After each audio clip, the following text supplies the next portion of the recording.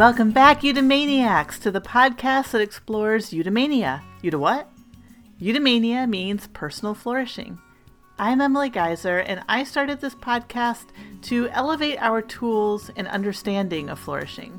During this time where so many of us feel tapped out, exhausted, and down, I'm interviewing guests who bring fantastic tools and experience with flourishing to keep us focused on our own sense of well-being and potential.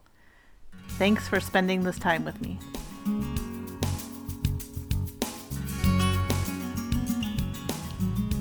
Hello, I am looking forward to this conversation with Brandy Kelly. Brandy describes herself as a hopeless alcoholic bartender who entered recovery as a last resort. She says, doing so not only got me sober, but led me on a spiritual journey that awakened my love for not only my life, but my love for myself and others. Today, I practice gratitude and well-being as a way of life. I share my message of hope and recovery, not only from alcohol, but from thoughts, perceptions, and choices. And today, Brandy chooses joy. I love this. I'm really looking forward to this conversation. You did spend 20 years bartending, in the past 2 years sober, and still bartending. So first, I just want to start with a huge congratulations. I know a little bit about your story, partly because you share it so openly on your podcast, The Sober Bartender. I encourage everybody to listen. It's so heartfelt. And the best part of your story is when you took responsibility for your choices.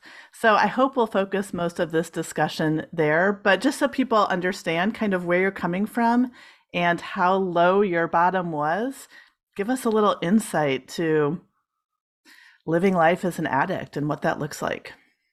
Absolutely. Thank you, Emily.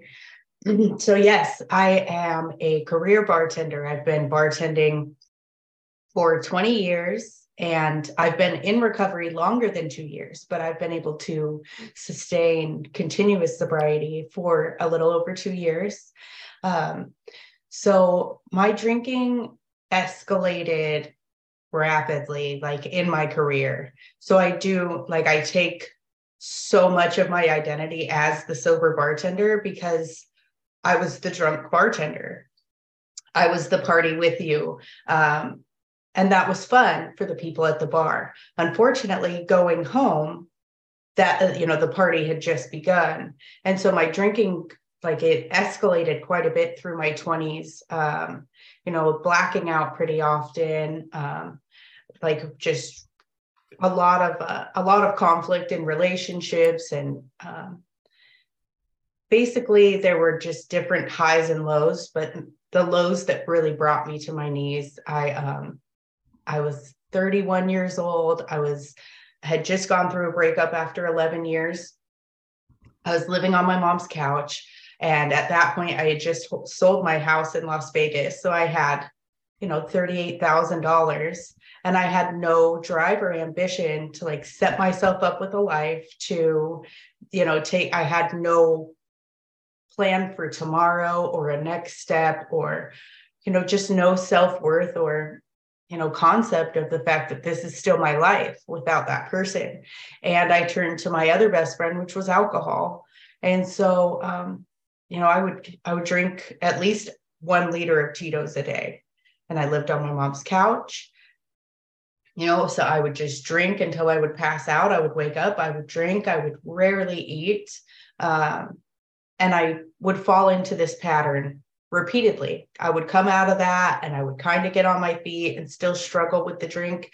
But then as soon as any kind of life happened, that was my go-to. That was automatically that was my default.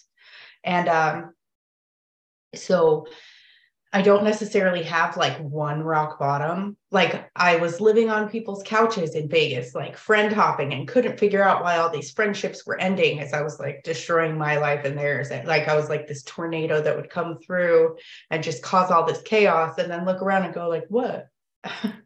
So, yeah, I had no concept of what I was doing to myself or to anyone around me. And it wasn't until I was about 35 years old that I was physically addicted to alcohol. I was still living in Las Vegas.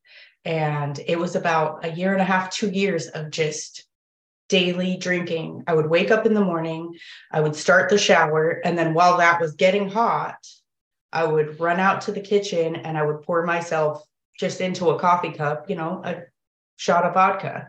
And a shot, it's more than a shot for a bartender. And I would drink that, and I would throw up when I brushed my teeth. And like, it was just, towards the end, every morning I was telling myself, just not today, just not this first one. Like, if you can get through the first one, maybe you can get through the day. And I did not have a say in it anymore. It completely took over my life, my body. When you're in full-blown addiction, like, you don't have a say. There's not a day off once you reach the point of no return. There were a lot of times where I was just a heavy drinker and I could have gone back, but I didn't want to. So yes, in the end, it was reaching out to the people around me and just expressing this desire of like, I can't live like this anymore. I don't know what to do, but the people around me were all in it. So I didn't have any kind of support system or, anyone that had a way out. Their way out was just drink less. So at one point I was like measuring like 1.5 ounces, 2 ounces every hour. And that was just so I didn't go into delirium tremens. So I was drinking, those handles of Tito's. I was drinking like 1/2 to 3/4 of that every single day. And I would just pour it warm into a cup and sip on it like I would water. And I would go everywhere like that. People let me watch their children and understood like Brandy's better when she drinks, because if you see, nobody knew unless they saw me not drunk that I was just this shaking, shallow shell of a person. So I got to a point where I wanted to either quit drinking or die.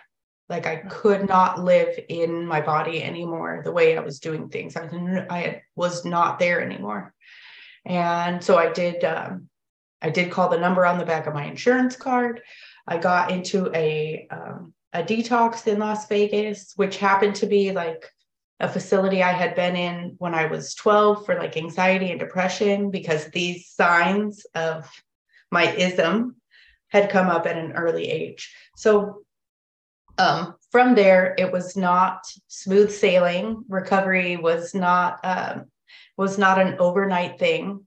And so I've been on the path since then. And my life is completely different.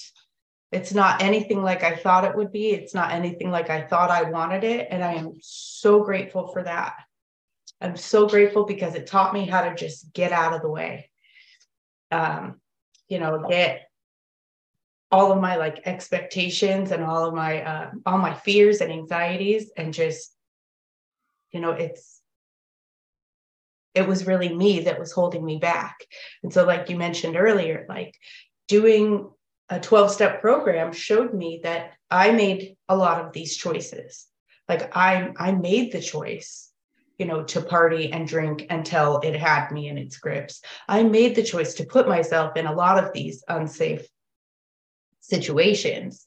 And, it was like, it hurts to know that you're the one that chose that, because I felt like such a victim all of my life. And then realizing like, wait a minute, I'm kind of the victim of myself. I'm the victim of my choices. And then it was this feeling of empowerment. Like, wait a minute, I get a choice. I can choose differently, and then I can get something else. Like, what a concept. I never even thought of that. It's amazing. So you kind of went through a grief process, right? And I'm sure it was riddled with shame. Yes. And you moved into empowerment. And is that the road? Are you like on a road of empowerment, or do these other pieces get mixed into it? Like, 2 years is a short amount of time given how long you spent drinking. So it's a daily choice, yes, to stay on the path. Yes. Because despite my life being, unbelievably better, it's still a choice. Like, I still I basically wake up an untreated alcoholic. That's what the program teaches us, is that, you wake up with untreated alcoholism, and it's up to you of what you're going to do that day. I realized that I had, I describe it as a soul sickness, because it wasn't all the things outside of me, that it wasn't all of the outside things that I thought it was that were bringing me down. It was something inside. So every day I need to remember that there's a piece inside of me that needs love and attention and care. And so I do feel empowered every day, because, if I choose not to take care of that part of me that was so sick at one time, I suffer. I suffer with, negative self-talk, with fear, with self-loathing. And it's so few it's so rare that happens, but it still creeps in, it's still there. But I do feel like I'm the one now that gets to choose whether I want that or not. And I think what you're highlighting something here that is universal. I mean, I imagine every person listening to you speak is like, oh, I've woken up with like self-loathing and fear and these thoughts that can just, these mean girl thoughts, some people call them, that can just really take over. And then I think you're making a really good point that we have a choice in how we respond to those. We absolutely do. And it's so hard to recognize it when you're in it. And so that's why consistency is so key. And that self-awareness is so important, because then when I know what this is. So even if you don't do like I call it like, I know, but I don't know in my heart. And so even if it takes a minute for the two to connect, I know in my mind, and that's almost like being the witness, right? Like, oh, I'm feeling fear, or I'm experiencing some self-doubt, or, and I don't let those things take over me. Like, my emotions have driven so much of my life. Like, they've completely just driven me into all these situations because I feel something and then I react. And so in the consistency of having, spiritual tools and personal tools and, practicing what I preach, like, I've been able to, to love myself through those things. Like, I no longer need to call someone in a pool of tears. I still call my mom and when I'm having a bad day, but it's like, I am my soft space now. And it's by being strong for myself that I get to be my soft space. Wow. That is so huge. It's by being strong for yourself that you also get to be your soft space. It's by showing up, showing the discipline and the commitment, and being strong for yourself in that way that you can lean on yourself and trust yourself. Yeah, because it's not easy to, in the beginning, it was these things that I had to do. I had to do these things so that I could stay sober. And then, like you start, what? Can you give us a few Absolutely. So I love the things. So initially I had to go to meetings, and you don't want to go to meetings because, you're uncomfortable in your body and you've just let go of something that was so close to you. You have a relationship with alcohol and with the action of drinking. And so going to meetings, which means interacting with other people, it means being transparent and vulnerable, are the things initially that I hated doing that also saved me.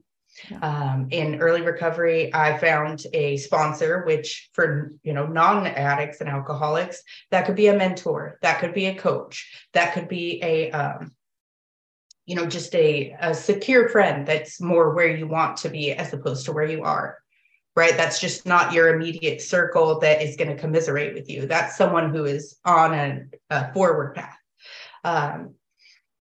And so that meant a daily gratitude list. I would send her 10 things that I'm grateful for. And it started out with, feeling the sun on my face, because I didn't think about that. I didn't even recognize whether the sun was out or whether it was raining, or, I was thankful for hot showers and for, brushing my teeth without vomiting. It sounds terrible, but that was just my reality. And it seems like it was someone else from where I'm at now. So it's so easy to talk about because I feel like I read it in a book. Amazing.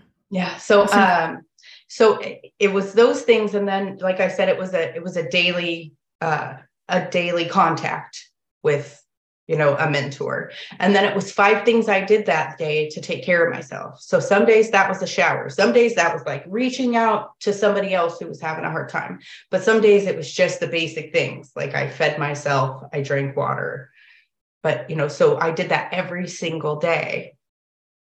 And that gave me this routine and this regimen. And now it's my ritual that has morphed into something else. The gratitude I do with other women that I work with, but now it's become, I wake up and I meditate, and then I journal. I do like an AIM journal where after I meditate, I just free write whatever comes to me.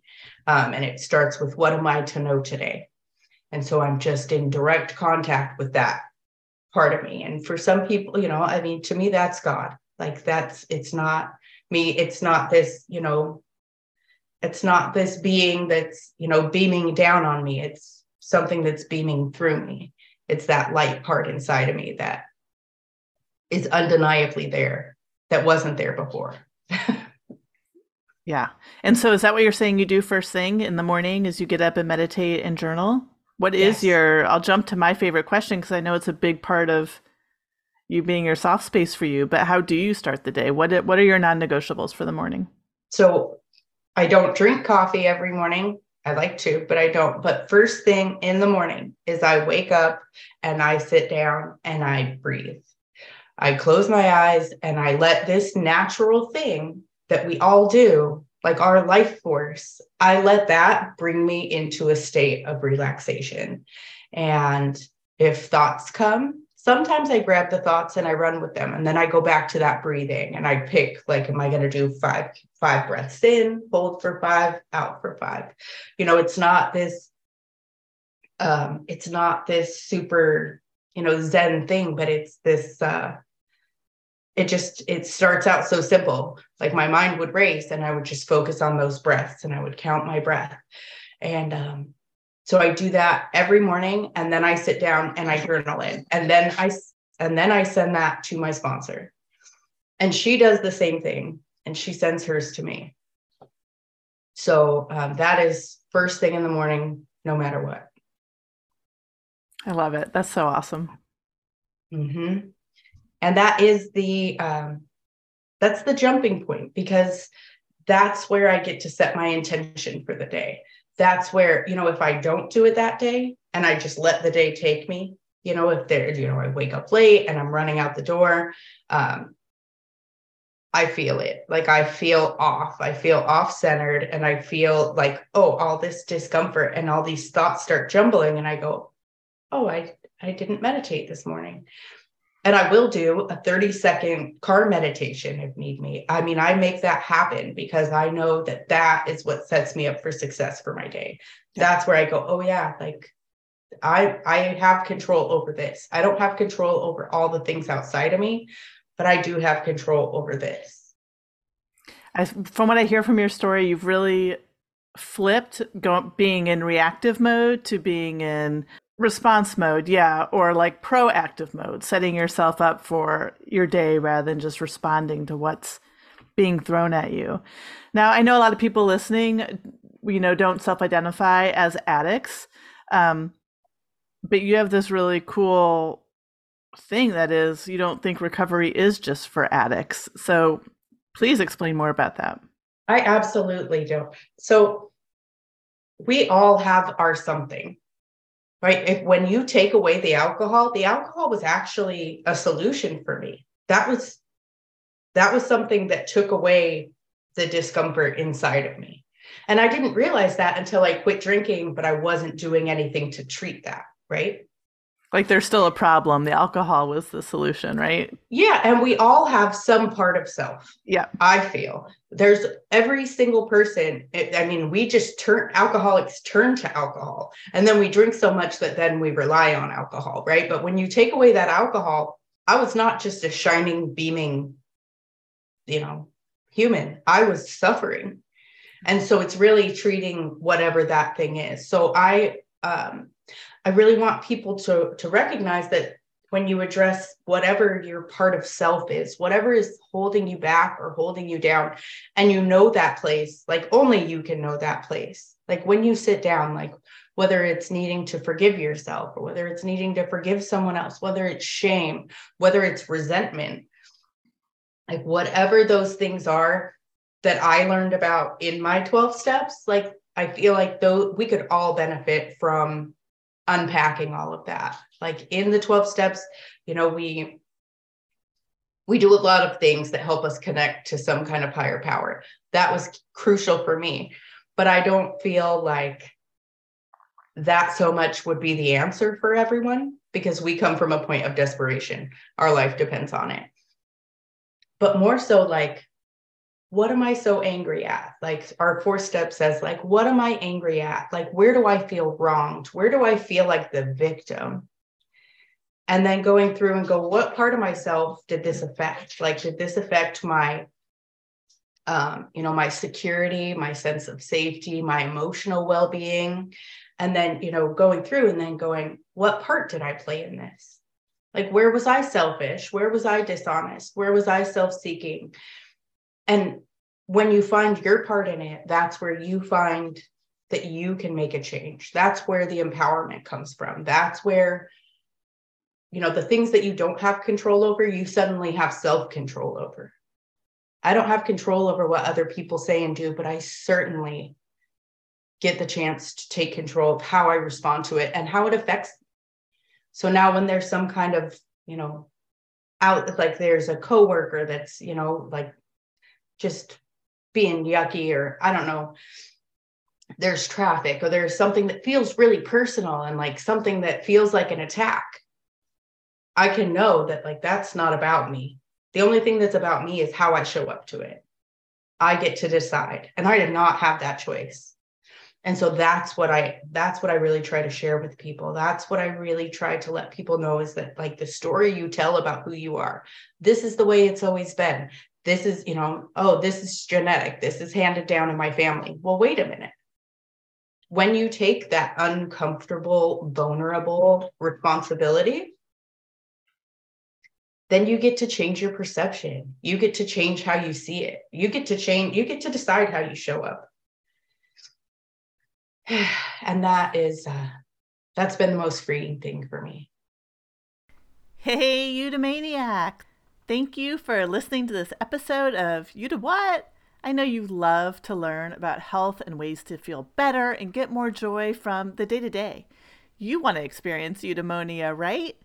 But are you implementing what you learn, and do you feel successful with it?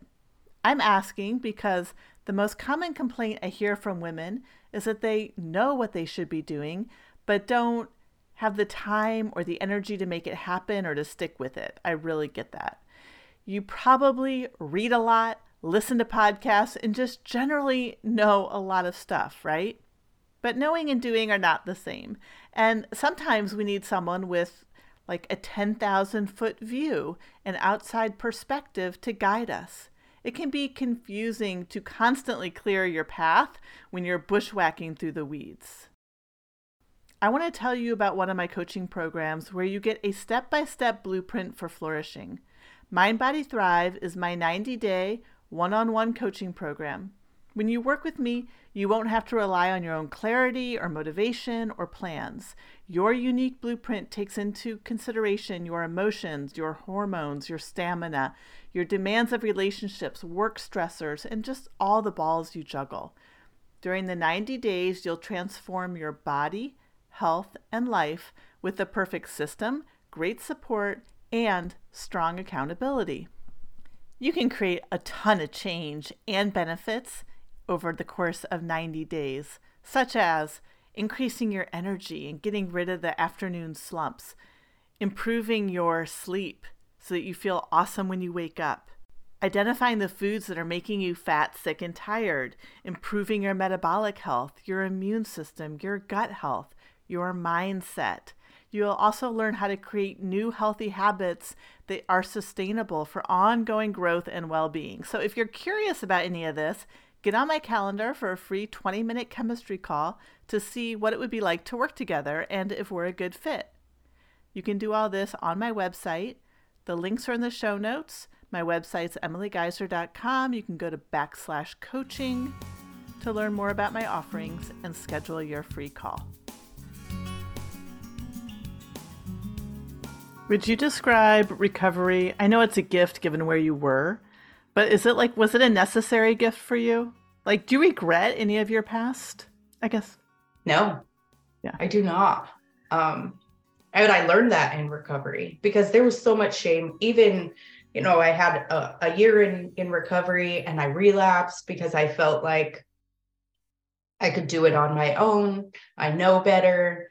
All these things that we tell ourselves when we're not, meditating in the morning and we're not going to meetings and we're not relying on, seeking that inner guidance. I was just running the show. Well, that discomfort came in and the thought that I could control my drinking came back in. So I feel like it was absolutely necessary that I do something. It doesn't necessarily have to be AA. Like recently I've been going to Recovery Dharma, which is a Buddhist-led recovery program where you focus on, the Four Noble Truths and the Eightfold Path, and you do some personal inquiry.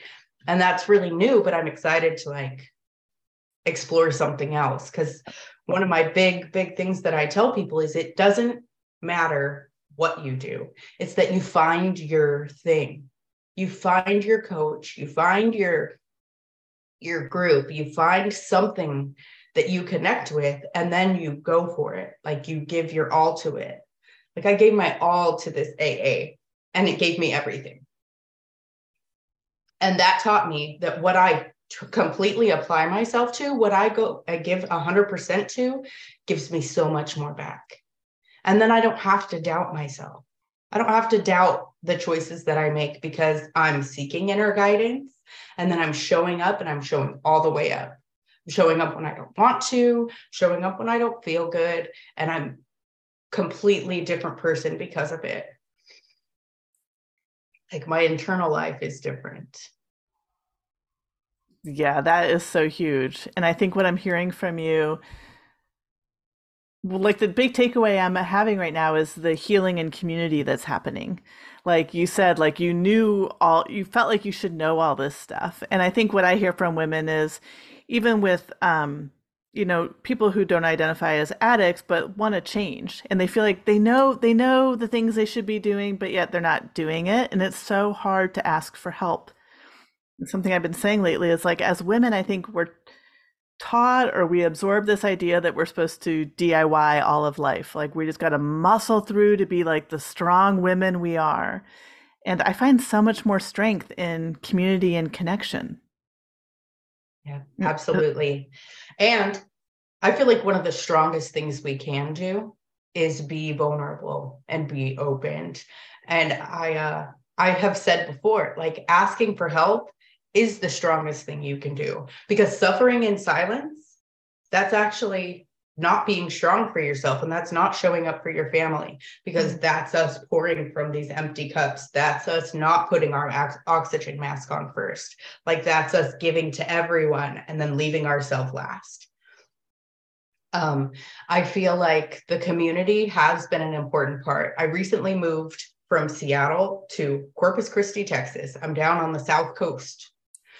And it was tough at first. Like it was tough not having the people around me. And I feel really comfortable with sitting with myself now, but that becomes isolation. So reaching outward and just showing up and going, I'm new here. I'm uncomfortable. How you doing? And then from there, that's opened me up to be able to have this community.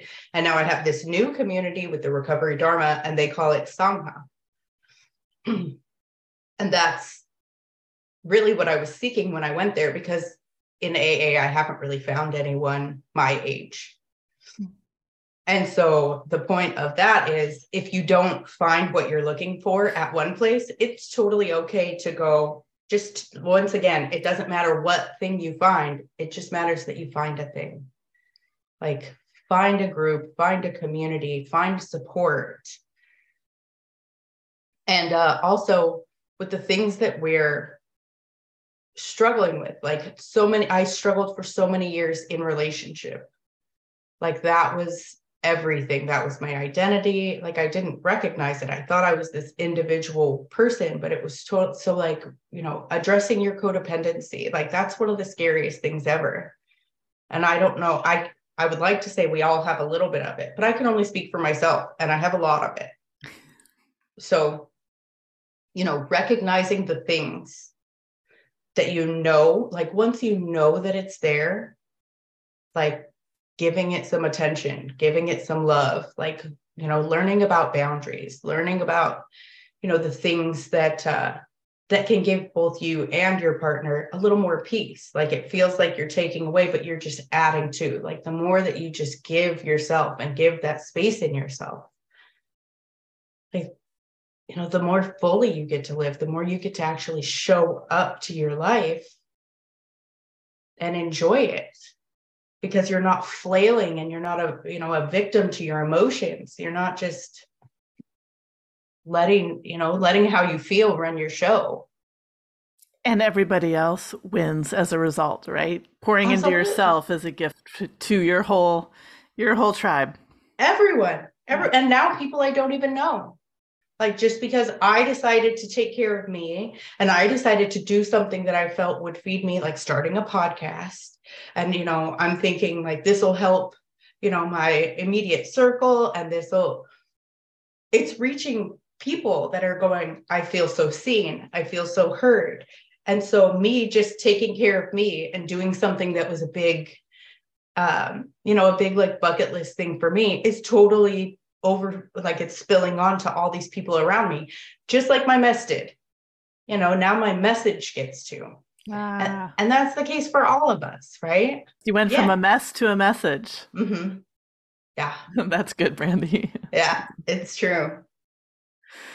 You were in the same hospital, you said, when you were 13 for anxiety and depression. So would you still identify as struggling with anxiety and depression? No, I do not. So I'm not medicated in any way. So I didn't even realize until I recorded that episode and I aired it. And then my grandma called my mom, and my mom called me. And my grandma said, well, she didn't mention that she was suicidal when she got hospitalized. My grandma had to pick me up from junior high because I don't know if it was my counselor. My counselor is still my friend from junior high. Mrs. Clark. I don't know if I think I told my counselor, and my grandma had to go and get me because my mom worked in a casino and they couldn't reach her. And then they were just trying to help me. So they put me in Monte Vista psychological facility in Vegas. And then when I went to detox, I was right there, full circle back. Amazing. But as far as anxiety and depression, I don't struggle or suffer from those things, because when they come on, like, I let them in like a visitor, like a guest that's knocking at the door that isn't going to stay forever. So I don't put that title on them. I'm fortunate that it's not taken over, right? So then when a feeling comes in, I don't go, oh, I'm depressed. I just go, oh, I'm feeling sad over this. Let me grieve it. And then I let the grief leave. I don't become the grief. I don't become the sadness. This reminds me a lot of meditation practices where you recognize, the point of meditation isn't to not have the thoughts. It's to not attach to the thoughts, right? So I was taught, like, just to see them like clouds, and you can be like, oh, there's a cloud and I'm just going to let it go by, right? And come back to center. And I've been thinking about this with emotions as like ocean waves. Not that they're going to come, but everyone doesn't have to like knock you off course. You can still stay anchored and standing and just feel the waves coming through. And you're really giving like amazing words to that. Yeah. So cool. And I love the wave analogy, because I think of that when my life feels crazy. And then I picture the Puget Sound because I lived up there and my husband had a place. And so I would just sit and I would just look at the water and I'm like, this is life. Like I watch it come and I watch it go, and trying to control it is like trying to tell those waves where to go. Mm-hmm. I can just make sure that I've got a good boat. I'm so heartened by stories of your family, your mom and your grandma specifically, who, rode out the mess with you and still sound like good support listening to your podcast. And you say you call your mom on a hard day. Yes. Is that your boat? When you talk about having a good boat? So no, I feel like, once again, I'm my boat. Yeah. Yeah. It's just,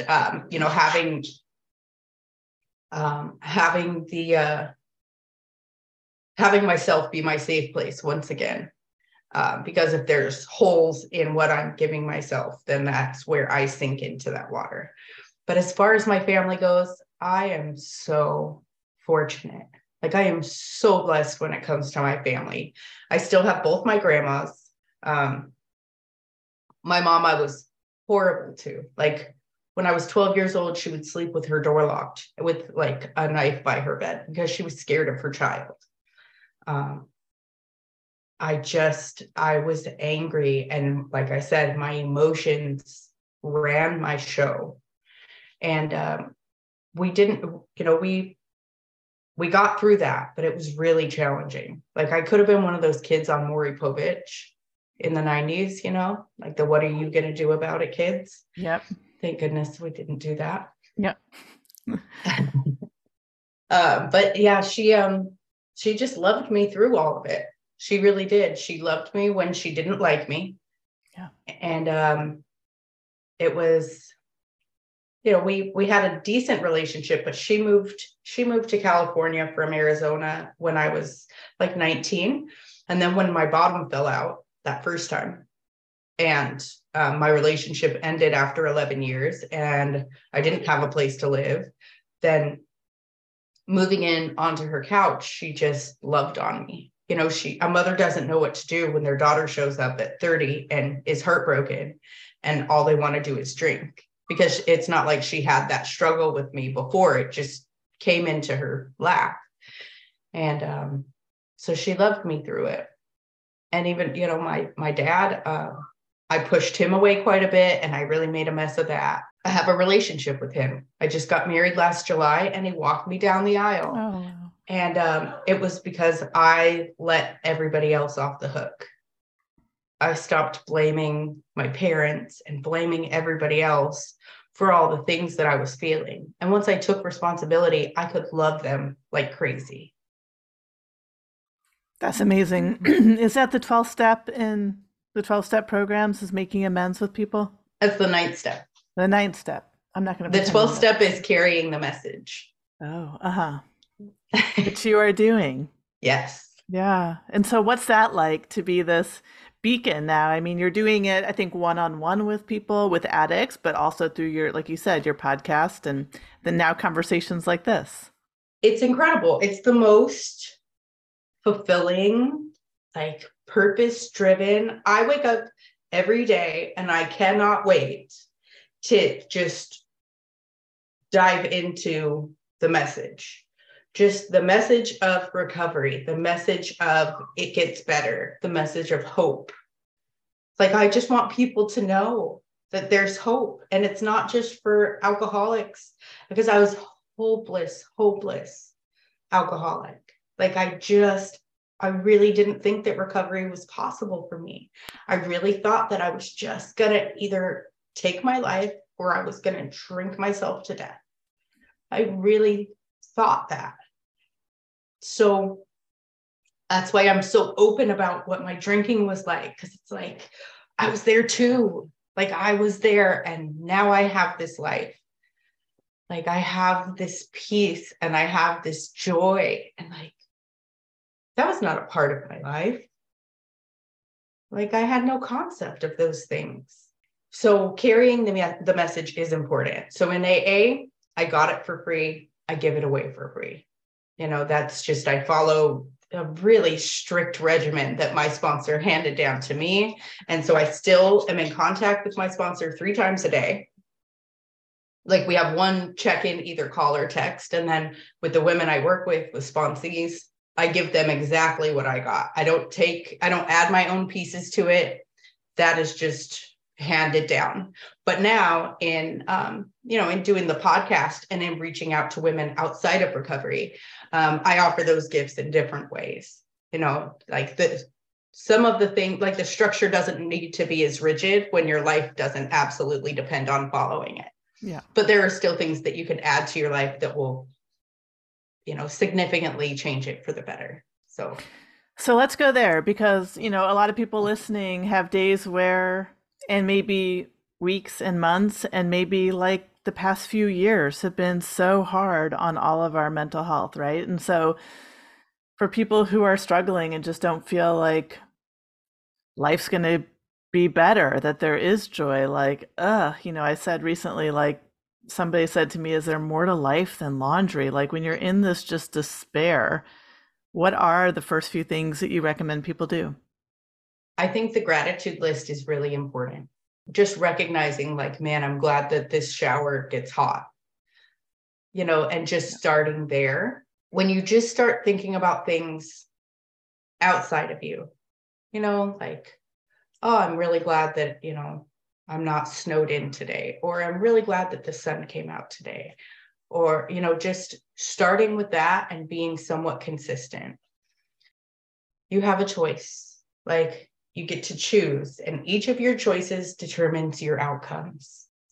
So that sounds a little bit harsh and a little bit hard, but it's true. Like that's my harsh truth, is that you get to choose how you see things. You get to choose your perspective, and that determines your outcomes and your reality. So I'm so glad you highlighted that. I talk a lot on here about having agency, and that's exactly what you're bringing light to, is that we have so much control over how we feel. Absolutely. Brandy, thank you so much for your time here today and your open, really vulnerable, honest conversation. It helps us all, so I appreciate it. Thank you for having me. Thank you. You're so welcome. Congrats. Thank you. Yeah.